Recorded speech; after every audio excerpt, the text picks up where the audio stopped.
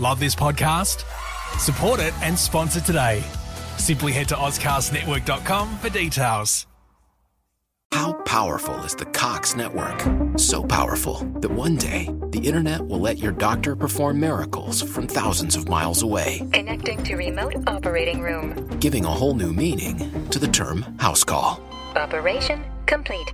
The Cox Network. With gig speeds everywhere. It's internet built for tomorrow, today. Cox, bringing us closer. In Cox serviceable areas, speeds vary and are not guaranteed. Cox terms apply. Other restrictions may apply. Kaya, and welcome to the Curb podcast. My name is Andrew Pearce, and this podcast is recorded on the lands of the Whadjuk people of Bulu, and I pay respects to elders past, present, and emerging. On this episode, I chat with director Ingvar Kenne about his haunting film The Land, which screened in 2022 at the Sydney Underground Film Festival and Europe's Snowdown Film Festival, where Ingvar won the Best Direction Award. The Land follows Jeremy, played by Steve Rogers, and Neets, played by Annalise Phillips, a couple who have a life that many would envy. They have a 3-bedroom house, they have a busy family, and they've been married for 14 years. They also have a remote property in the middle of nowhere, which Jeremy visits with his distant friend Simon, played by Cameron Stewart, who returns after a sojourn overseas. His return sets Neets on edge as Simon seeks to atone for something that happened long ago. As they head out onto the land, Neets is left with the children, who she swiftly leaves with her mother, who she appears to have a fractious relationship with, so she can spend some time by herself. Yet it's out on the land that Jeremy and Simon's friendship is both fortified and tested as they unsettle aspects of the past that disrupt who they are as people. Performances across the board are exemplary, with Steve and Cameron building off their real-life friendship to portray a friendship that has been tested by distance and time, even though the echoes of it still exist. For Annalise Phillips, the moments of solitude where she's finally able to relieve some pent-up tension, both in a physical and emotional sense, are all too relatable. In the following interview with Ingvar, we talk about the foundation of The Land and how his friendship with Steve and Cameron helped create this genuinely powerful film. Our conversation does include discussion about trauma and abuse, so if these aspects are triggering for you, then maybe skip this interview. For everyone else, please enjoy this discussion with Ingvar. To keep track of where the film will be available to view in the future, please visit thelandmovie.com. And for other interviews and reviews, visit thecurb.com.au. For now, here's the trailer for The Land, followed by the interview with Ingvar Kenne.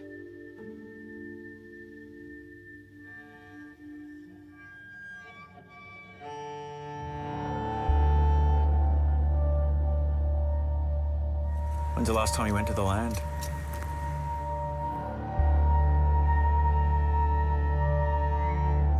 He's really come into his own, you know. He's not the guy you used to know. I miss you.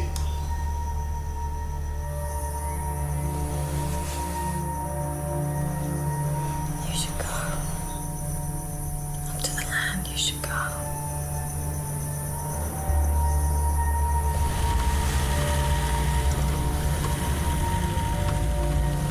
Be good for you. Both of you. You're the one who ran off to Hollywood to become a superstar, eh? How'd it go?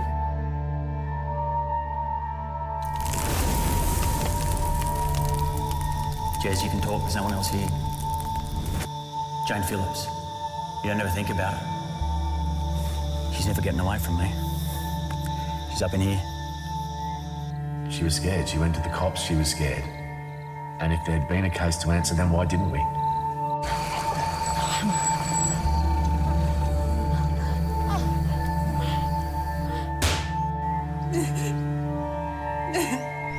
You fuck my wife, you bring up my fucking daughters, you fucking piss over everything. Nothing's mine.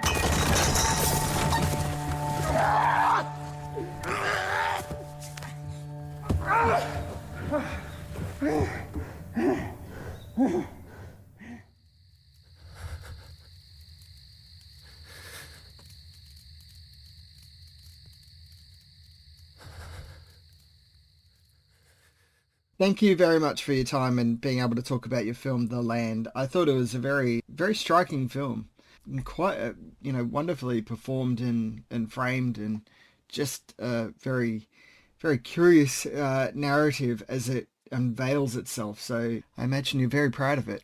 Thank you so much. Yeah.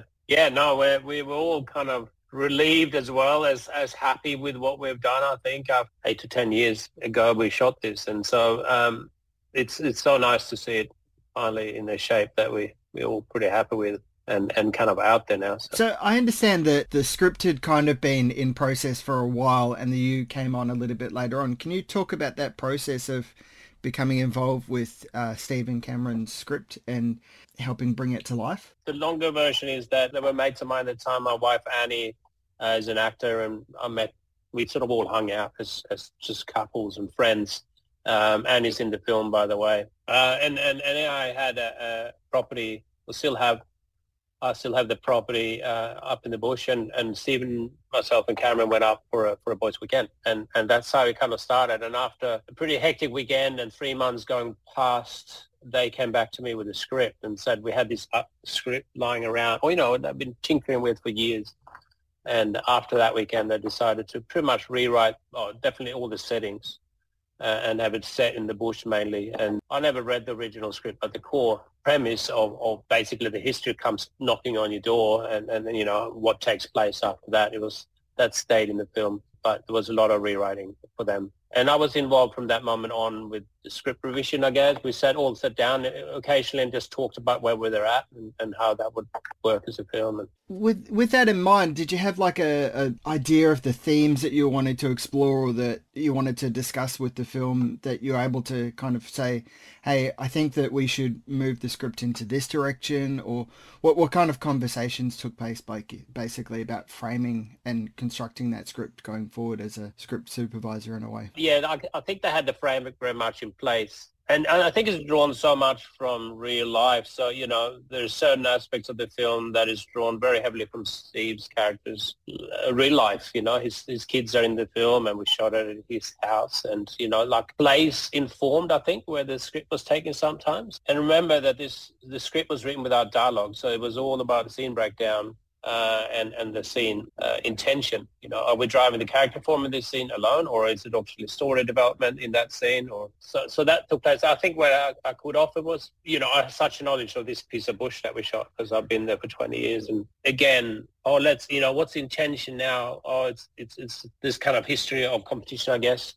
Okay, where should we set that? Let's do this Bush Olympics, which is a thing that happened between the three of us when we initially went up there. We just started this game. So I guess we're all competitive. And so a lot of things was informed, I guess, by the weekend we had, but also individual knowledge of where we were shooting it. But it was their script. They wrote it from the get-go. And I came on, I think I was pushing for Annalie's character to stay in the film. I think very, very early on, she was once the boys left for the land, she was not really much part of the film. And so that was part of just developing her character and they wrote it. They even talked to Annalise there. Once we decided that Annalise was the actor and she was on board, we had conversations with her and she also fed into that. I'm so glad that you said that you decided to keep her in there because her presence that as she appears as the guys are out on the land and, doing what they're doing and stuff like that, it really informs their relationship, with so much strength in quite a fascinating way. And it's almost as if each of the characters is questioning themselves as to what the benchmark of what they can tolerate from one another is. And, between the two men, they push against one another to see where that benchmark is. But for her, when he's gone and then she takes the kids to her mum's place and it's just like, this is my benchmark and this is the life that I don't want to live anymore. And I found that so fascinating, and just the manner that it's also not force-fed into the viewer or anything like that. We're left to glean that from how they actually interact with people. I thought it was really powerful in that sense. Yeah, she does really well because, in truth and honest, you imagine a script without dialogue, but then also imagine her reading her scenes, not having much of people to bounce off, like once, there are scenes, but a lot of it is her own thoughts that she somehow has to portray without any dialogue to help her and just the camera sitting on her. She's kind of numb, I've felt, like she's walking numb through life and I think it goes for all characters in the film. They can't even talk about anything. They can't talk about how they really feel. And when she's alone, in order to access something that makes her feel, she sort of try to activate all her senses. I feel, she's jumping in the cold water, or she's testing someone's water, or flicking through someone's photographs in the scene and going through the office. And that's how we try to get inside her head, by showing those, actions, I guess. Yeah. With that in mind, obviously you've got the framework of the script there without the dialogue, but I'm curious what groundwork you did outside of the script to help the actors get to the point that we meet them with their characters.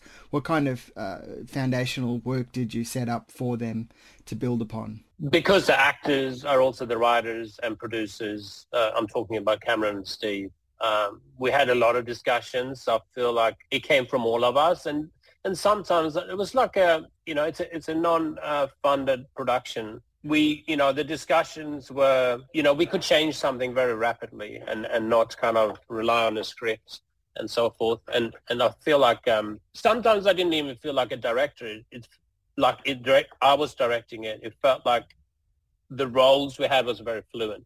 They were the writers. I had chats with them about writing. I'm supposedly the director, and we have Greg involved, Ferris, who knows everything about film and supported the film that way with all his knowledge. And then we have scenes, say with Annie Finstra, that scene, that's her real life story.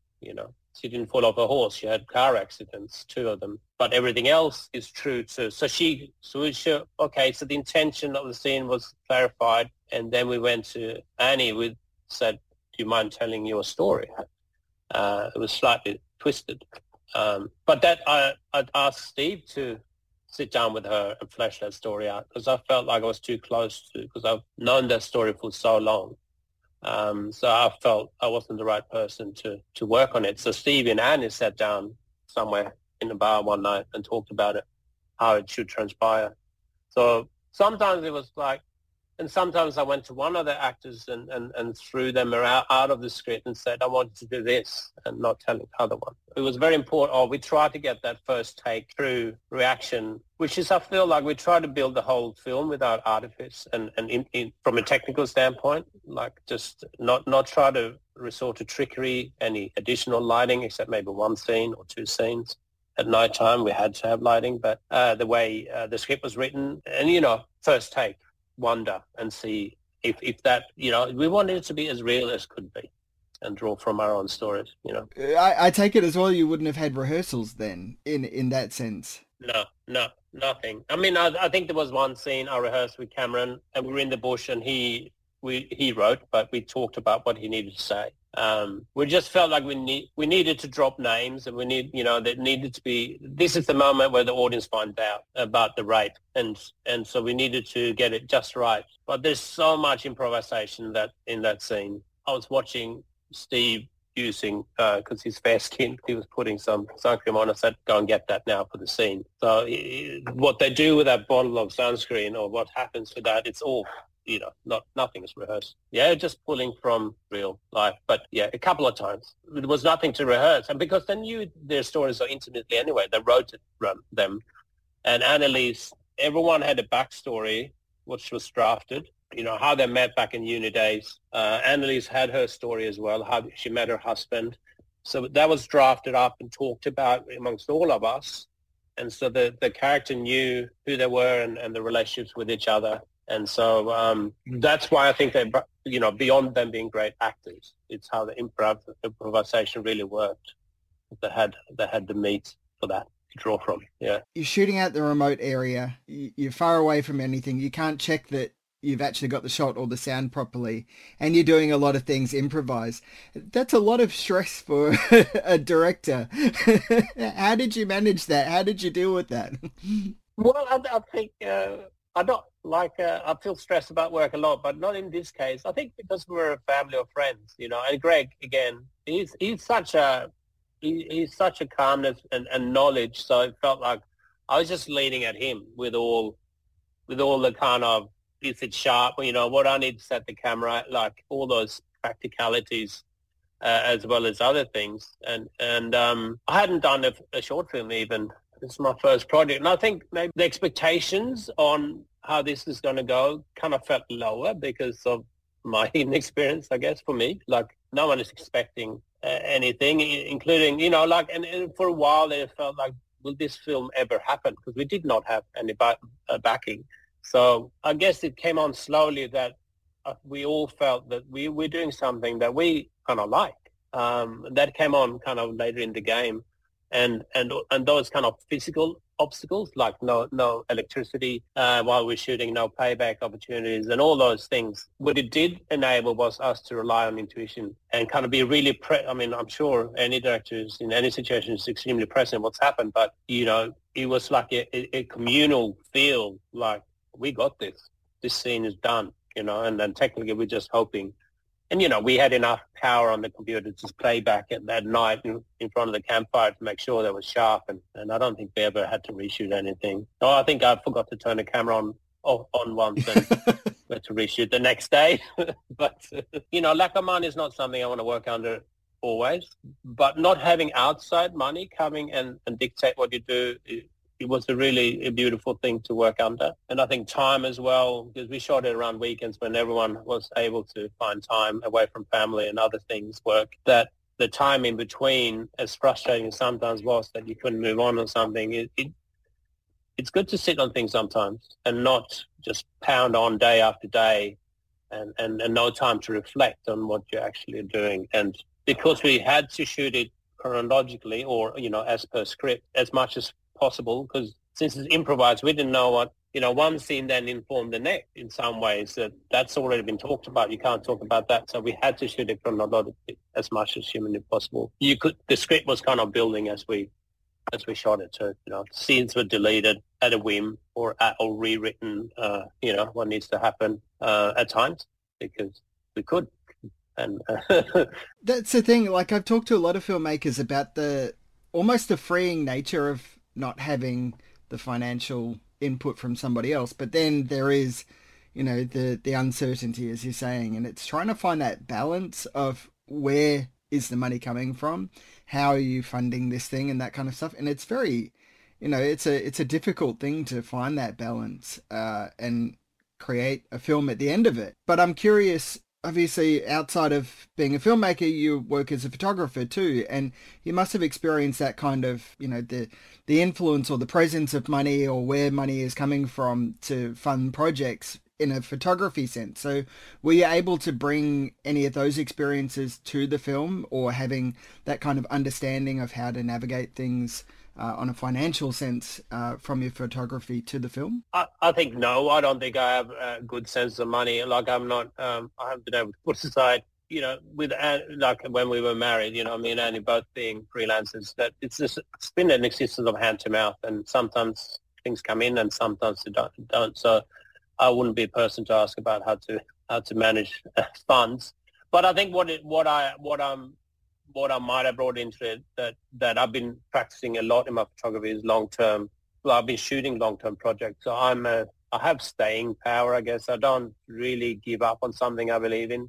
So, you know, some of my photographic projects, one is still ongoing 29 years after I started it, which is a series of portraits. And you know, most of them, none of them is shorter than 4 or 5 years, really. When we were faced, having shot the film, and then we're faced with post-production, we're going to make, because, you know, Greg did the first pass on the film over 2 years, lots of re-edits and assemblies, and then we agreed that we needed to have new, fresh eyes. So then, how do we even take the step from here? Like, it was so offline at that stage, not quite where we wanted to be, and that must have been 7 years ago, 6-7 years ago, and so it took that long to finish the film, and we just had to stay with it, you know, find a person to come on board for the second edit. He's quite a known person in the advertising editing scene, never done a feature before. And through him, I managed to connect with 2 sound studios, one who did the music and one who did the sound build and the, what do you call, Foley and all that stuff that we needed. And then through him, it was a special effects guy who did the small little tweaks that we needed. And you know, people I never met before, but who became such an integral part about finishing this movie and who believed in it because of what the group had created thus far. So I think all I can suggest is that, well, you can you can do two things. You can give up, or you cannot. So we choose the latter. And it's like how long is a piece of string? You just have to keep believing and keep pushing without being pushy. Yeah. So that's kind of what we did, I guess. Yeah. And met a great bunch of people, talented people who helped us, and it got done. Yeah. As you're saying, you're talking about the film taking years to come to fruition.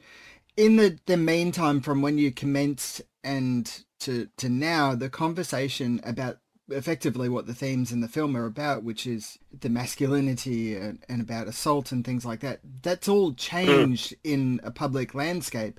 And I'm curious if, in fact, the film, I feel that if I'd watched it 10 years ago, it would have resonated, but it resonates even more strongly now because of the cultural conversation that's taking place.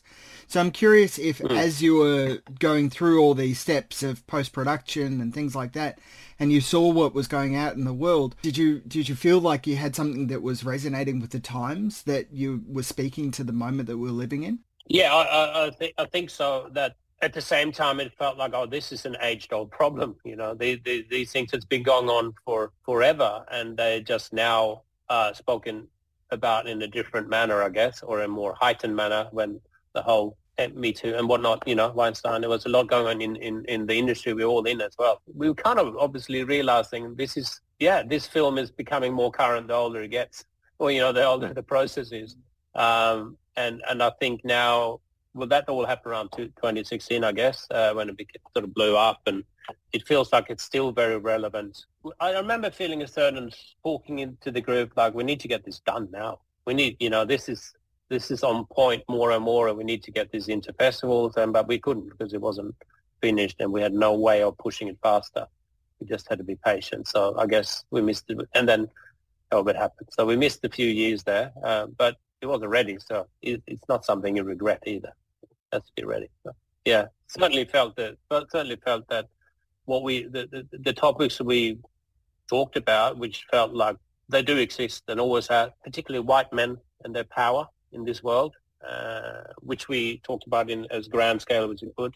That's still very much. There's a scene which happens later in the film where Steve's character blows up at somebody who they're out having drinks and stuff like that, and this guy starts talking about 9/11 and things like that, and it's just it comes back to that feeling of what the level of tolerant of things that you will tolerate in day-to-day life is, and that's certainly for him a bubbling point there.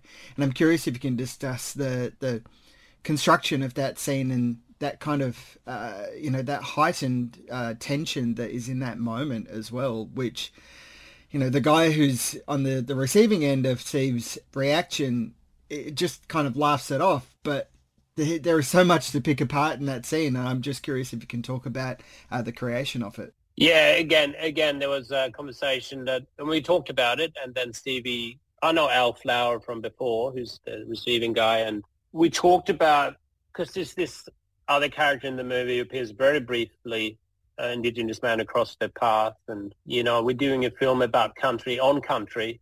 It's called The Land. It's called The Land because my family called The Land, but we're calling the film The Land, so to not reflect on the level of history and the generations who walked this land before us is felt kind of almost like it would be a mishap of big proportions, and we needed to kind of include that. And this speech by Al Flower is very much part of that arc that we wanted to touch on, how this casual racism that no one really meets head on, it just bubbles away at parties or, like in conversations here and there. Not, I'm not saying Australians are racist. I just feel like there's a level of that casualness about it here. So that's what's the premise for that speech. However, shooting it, I remember thinking, what the fuck just happened? Because I was blown away with where Stevie took it. I was like, I had no idea it was going to go that hard. So we did another take and said, can you not go that hard? Because I don't know, I can't process what you just did or what you guys just did. And that take didn't work at all. So, it was great what they're doing. But it was also, because again, we shot it chronologically, and I think Stevie by that point, he found it really hard to go up to the land. it was really taxing, and he's never been back, by the way. He's never returned to this place. And I think, his character's life was unraveling, and he was on edge. Like his friend has just put him to the test and said, we need to atone for what we've done. And his character, by atoning, will lose everything he has. That's what he thinks. I'm going to go to jail, my middle-class life, my wife's going to leave me. Like all that stuff going through his head. And they already been competing all night, but this younger girl, Steve is trying to be flirty with her, and he's trying to pick her up with her horrible dreams that he has. Yeah, he's completely unraveled. And it's so... He's complex. And then I finally, Steve's character is a guy who I thought I would really like. I read this, reading the script and, knowing Steve, he's such a jovial, nice fella, and I think I would like him.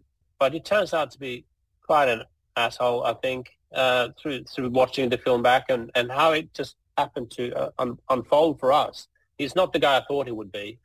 But in that moment, I think he's strong, and I kind of started liking him quite a bit after that scene again, because he's complex, which like we all are. So yeah, I mean, that's it. We're complex, and it's all what we bring to it's what we bring to our daily interactions. And how I'm interacting with you now, there's we've both had years and years of experiences, and it informs the moments that we live in day-to-day lives. And I find that so fascinating in how it's brought up in a film like this, because it is so inherent in who these characters are. It is talking about the past. It's talking about how it resides in them. And it's great that you talk about the importance of, the land itself, because it carries so many stories. It carries so much history there. And yet, these two guys exist on it and try and, not conquer it in any way, but they're pushing it and nudging it, and it's almost like they're cajoling themselves as equally as they're cajoling the land. And it's just fascinating to see them effectively become one as they're swimming in the water at the end. Naked together, they become one with the land. I found that just so interesting and engaging. Yeah, no, yeah, you're so on point, I think, because I feel like that's what colonialism is about, is not leaving anything as you find it. It's literally shaping and shifting everything you have in front of you. You cannot leave anything alone. That's what we do. That's what we do in the bigger picture, and that's what we've been doing for a long, long time, both in this country and across the world.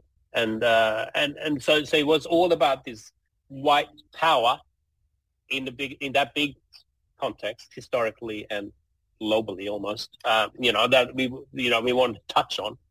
But also that kind of smaller by size, not by importance. But they've done something horrific, and also, like, I think they're generally good people, both of these characters, and most people are, like, that I come across in life. And I think the way he sits there in the bathtub and explains it away, like it's almost like neither of them wanted to make any evil, but they did, and how they deal with that is kind of the premise of the film, rather than, like, they didn't mean to hurt it, but they did hurt it very badly. And that, it seems his character tried to kind of justify it, because if he doesn't justify it, it means reckoning, and he doesn't want to have reckoning. We all like to think that we're able to have conversations, frank, open conversations with one another. And, if you can't have it with your mate, then can you even have that conversation with yourself? And that's a really fascinating thing, to just sit there and go, shit, I've never really, actually thought about how I talk about these difficult things. And I think that's something that a lot of us don't really ever get truly taught or learn or understand how to do it. And that's what I really appreciate about these characters, is that there's this one thing that is just sitting there and they're not talking about it. They're not exploring it until obviously they have to, but it's that tension there is quite fascinating. This is a film that I'm going to be thinking about for quite a bit, because of those moments, because of those character interactions. So there's a lot to be proud of. Yeah, we've got like 2 minutes left on the Zoom, but I really appreciate you having this conversation and talking about it. It's been quite fascinating. I'm sorry it's taken so long to organise to have a chat, but it's had some screenings and stuff. What's the life going forward? Is it going to be available for people to view on, rent and things like that, or? Yeah, that's the plan. So we have Screen Inc., who's Doug Cornett's working on it, and to try to get it into streamers. And I know some have been approached. We just hope that will happen this year. Hopefully the quota they all have to adapt to of Australian content will work in our favour.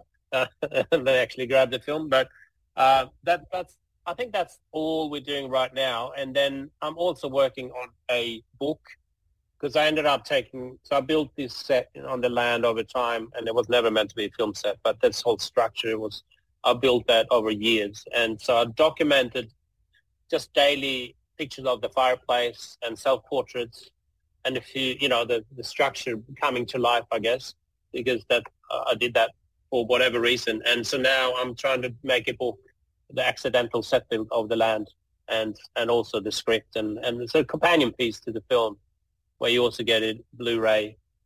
And so it's like a book, like a DVD box, but with a book in it, sort of thing. So that's what I'm working on. But beyond that, streamers, hopefully we'll find a home. Love this podcast? Support it and sponsor today. Simply head to AuscastNetwork.com for details.